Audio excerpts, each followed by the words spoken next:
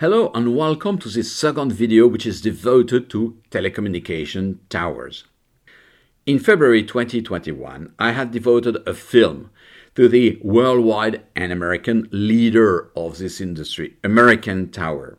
I had compared American Tower with its main European competitor, Cellnex, fast-growing competitor, while questioning the strategy of Vodafone, which considered at that time listing its subsidiary Vantage, its portfolio of towers, but keeping the control of this subsidiary. All these questions led to explore the link between the value of towers and the stock market status of American Tower. But something happened quite recently which slightly changed the context, the financial context, with very significant consequences on the value of this category of assets. It's the objective of this vidcast to explore the financial process behind that. In November 2020, when Vodafone announces the listing of its towers, dedicated subsidiary Vantage Towers, the company is providing some metrics. So far, we hold 68,000 towers with a commitment for 7,100 additional towers. EBITDA per tower, 10,000 euros, multiplied by gives you an adjusted EBITDA of 680 million euros. And we anticipate that we are going to be able to sell the company for an enterprise value to EBITDA multiple of 25, maybe more, a valuation of 15 to 20 billion euros. Today, the value of Vantage Tower on the stock market is 15 billion euros. In its annual report, American Tower provides plenty of information about the business and its metrics. American Tower is the owner of the tower of the mast and is plugging some broadcasting equipment, but the broadcasting equipment does not belong to American Tower. It belongs to Verizon or AT&T or Deutsche Telecom or whatsoever. On an economic point of view, you buy a piece of land or you negotiate a long-term leasehold agreement, you provide some electrical and energy supply equipment, you build the mast, and then you attract one tenant. That's fine. If you have two tenants, basically the costs are a little bit the same, a little bit higher, but just incrementally higher. And if you have three tenants, of course you increment a little bit the cost, but not at the same speed, not at the same rate, at the volume, at the revenues. And the company is providing the metrics. Imagine that you're in the United States, you build a tower, $275,000.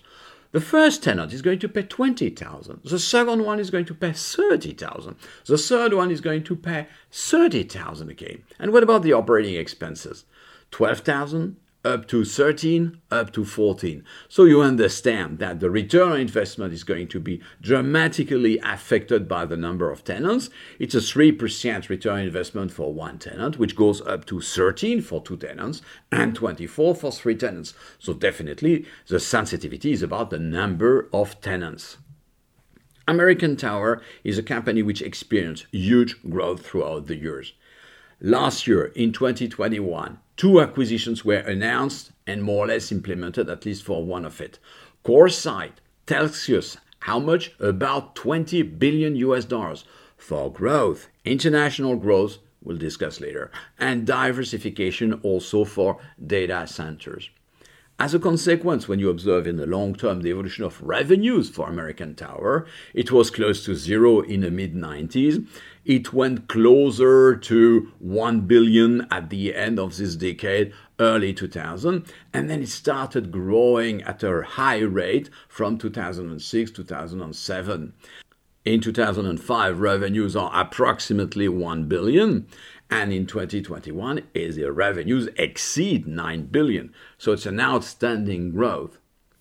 Now the revenue is simply the multiplication of the number of revenues multiplied by the revenues per site. Interestingly, the number of sites is growing, which is absolutely fundamental, organic growth, external growth. But interestingly, the revenues per site are declining as a consequence of the internationalization of the business as far as American Tower is concerned. Though when the company was predominantly North American, the revenues per site were about 50 to 60,000. And today it's slightly more than 40,000. Why? Because the revenue per site is lower outside US rather than in the United States. If you look at the P&L of American Tower, of course the commercial profitability is very high, but unfortunately the assets turnover is very low. And it is obvious when you observe the metrics of the company. $275,000 is what you need to build a tower. Now the first tenant is paying $20,000. The second tenant is paying $30,000. So if you divide the revenues by the investment, you understand that the asset's productivity is quite low. In fact, up to last year, the assets turnover was in a range between 0.2 and 0.25. It went down in 2021 as a consequence of acquisitions for which you already have the cost of the acquisition and not yet the full revenue. But the return on capital employed is 5.3 in 2021, which is 33.5% of operating income as a percentage of revenue multiplied by 0.16 of assets turnover. Now 5.3 is lower for accounting reasons. But if you look at the evolution of the return on capital, at the beginning of the 2010, you have 10% and 10% and 10%. Then it goes down to 8%, but it is absolutely fixed and seemingly quite predictable. It's also interesting to observe the stability of the dividend yield. The company is a real estate investment trust. Consequence, no corporate tax, no income tax, but as a counterpart, the obligation to distribute more than 95% of the bottom line of the net earnings. If you look at the evolution of the dividend per share, it started growing in 2012, 2013, and then you have a continuous growth in the dividend. And the dividend yield is the dividend of the year divided by the average stock price of the year. And very interestingly, it's very stable at 2%, okay, plus minus peanuts. So if you are an investor, you know, between quotes, that the dividend you are going to receive represents this year about 2% of the stock price. But this dividend is going to go up year after year as a consequence of the growth of the company. So a stability in the ROCE and a stability in the dividend yield. The consequence of this observed unperceived stability in the ROCE, in the dividend yield, is a change in the stock market status of American Tower.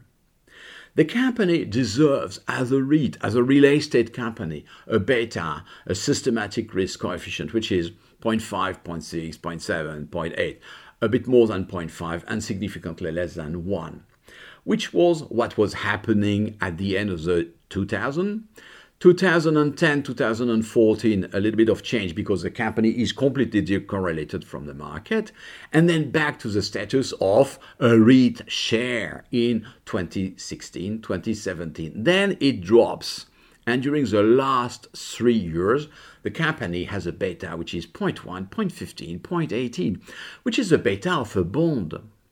When you multiply a beta of 0.1, 0.2 by 6%, the equity market risk premium on a New York Stock Exchange, you get a risk premium of 0.6 to 1.2%.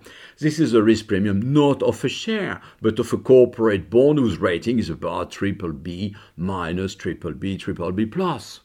Interestingly, when the beta is down, you observe that in the meantime, the multiple enterprise value on EBITDA is significantly up. There was a huge stability starting in 2008 to 2018. The enterprise value to EBITDA is 18 years of EBITDA for the enterprise value. Then it goes up dramatically to 25, 27, 28. And so when the company is perceived as a share, its enterprise value to EBITDA is 18. When it is perceived as a bond, it is 25 to 28. Now it's interesting to go back to the valuation of the company and to the valuation of a tower. To evaluate an asset, you need a kind of growth rate. It's provided by the company in its annual report 2021. An average of 3.8% organic growth for the company as a whole, with different situations according to the geography, 2.9 in US and Canada, 5% in Europe, etc. So we are going to use this matrix to evaluate a tower. but the valuation depends very much on the financial status of the company. For a beta of 0.6, 0.7, it's a share. You are a REIT. For a beta of around 0.15, it's a bond, BBB minus. But interestingly, when it is a bond, it means that the cost of debt will exactly match with the cost of equity.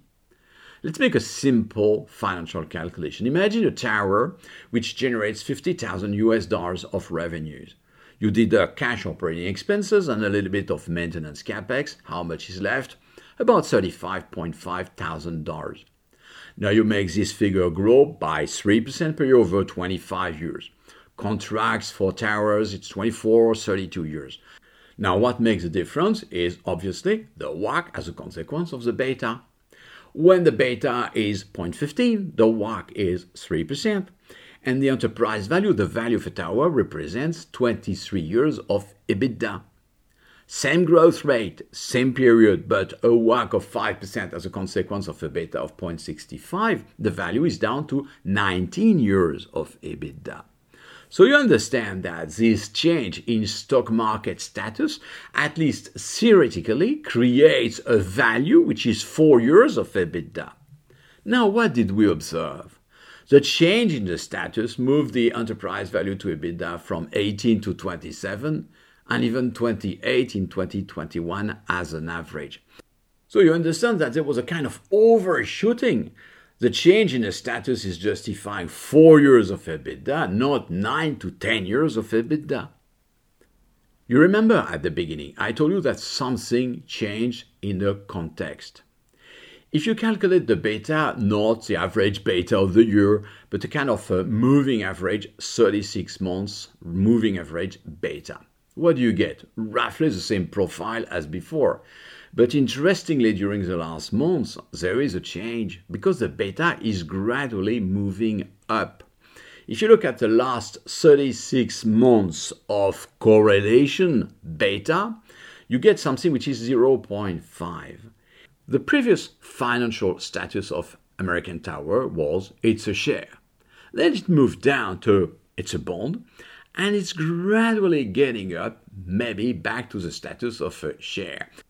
Now, on a theoretical point of view, when you calculate the value of a tower, if you move the beta from 0.18, which was its average in 2021, to 0.5, which is a current situation of the beta in May 2022, what happens to the enterprise value to EBITDA multiple? It should be down by 3.5. And then you go back to the graph in the long term, enterprise value divided by EBITDA. The history was 18. It goes up in 2019 to 25, then 27, then 28. And in May 2022, it's down from 28 to 24.5. So you understand that the observation, the reality, the practice is from 28 to 24.5. Now, what is proposed by the theory is observed in reality, which is quite interesting. Now, what will happen tomorrow? Maybe tomorrow the beta will keep on going up and might reach 0.6, 0.7, why not 0.8? Now, what will happen to the beta in the future? Nobody knows. But today it's 0.5, it might go up to 0.6, 0.7, or even 0.8. You remember that the dividend yield, dividend divided by stock price, is 2%, it's quite stable, and it's fantastic compared with the interest rates at that time. Long-term government bonds, 1.2. Now the long-term government bond rate is up. What's going to happen to the stock market status of American Tower tomorrow? It's going to be obviously extremely interesting to observe. But let's go back to the rationality of the telecommunication operators. They looked at their assets in their balance sheet and they realized that these assets were completely over-evaluated for some reasons which were probably not going to last long. What did they do? They took that as an opportunity in order to generate plenty of cash. What I observed in the 90s when the industrial firms sold their head offices to professionals in the real estate business is that the professionals bought the head offices at a price which was higher than the value. To conclude, what I just described is absolutely consistent with the philosophy of this platform. You are an industrial firm. You need to understand the financial rationality. Then it will allow you to realize value creation with strategic moves. You have some strategic priorities. If you understand the value creation process behind all these strategic alternatives, you will be able to maximize the value of the company. But for an industrial firm, for its managers, for the C-level, it's fundamental to be extremely aware of the financial rationality. Thank you very much.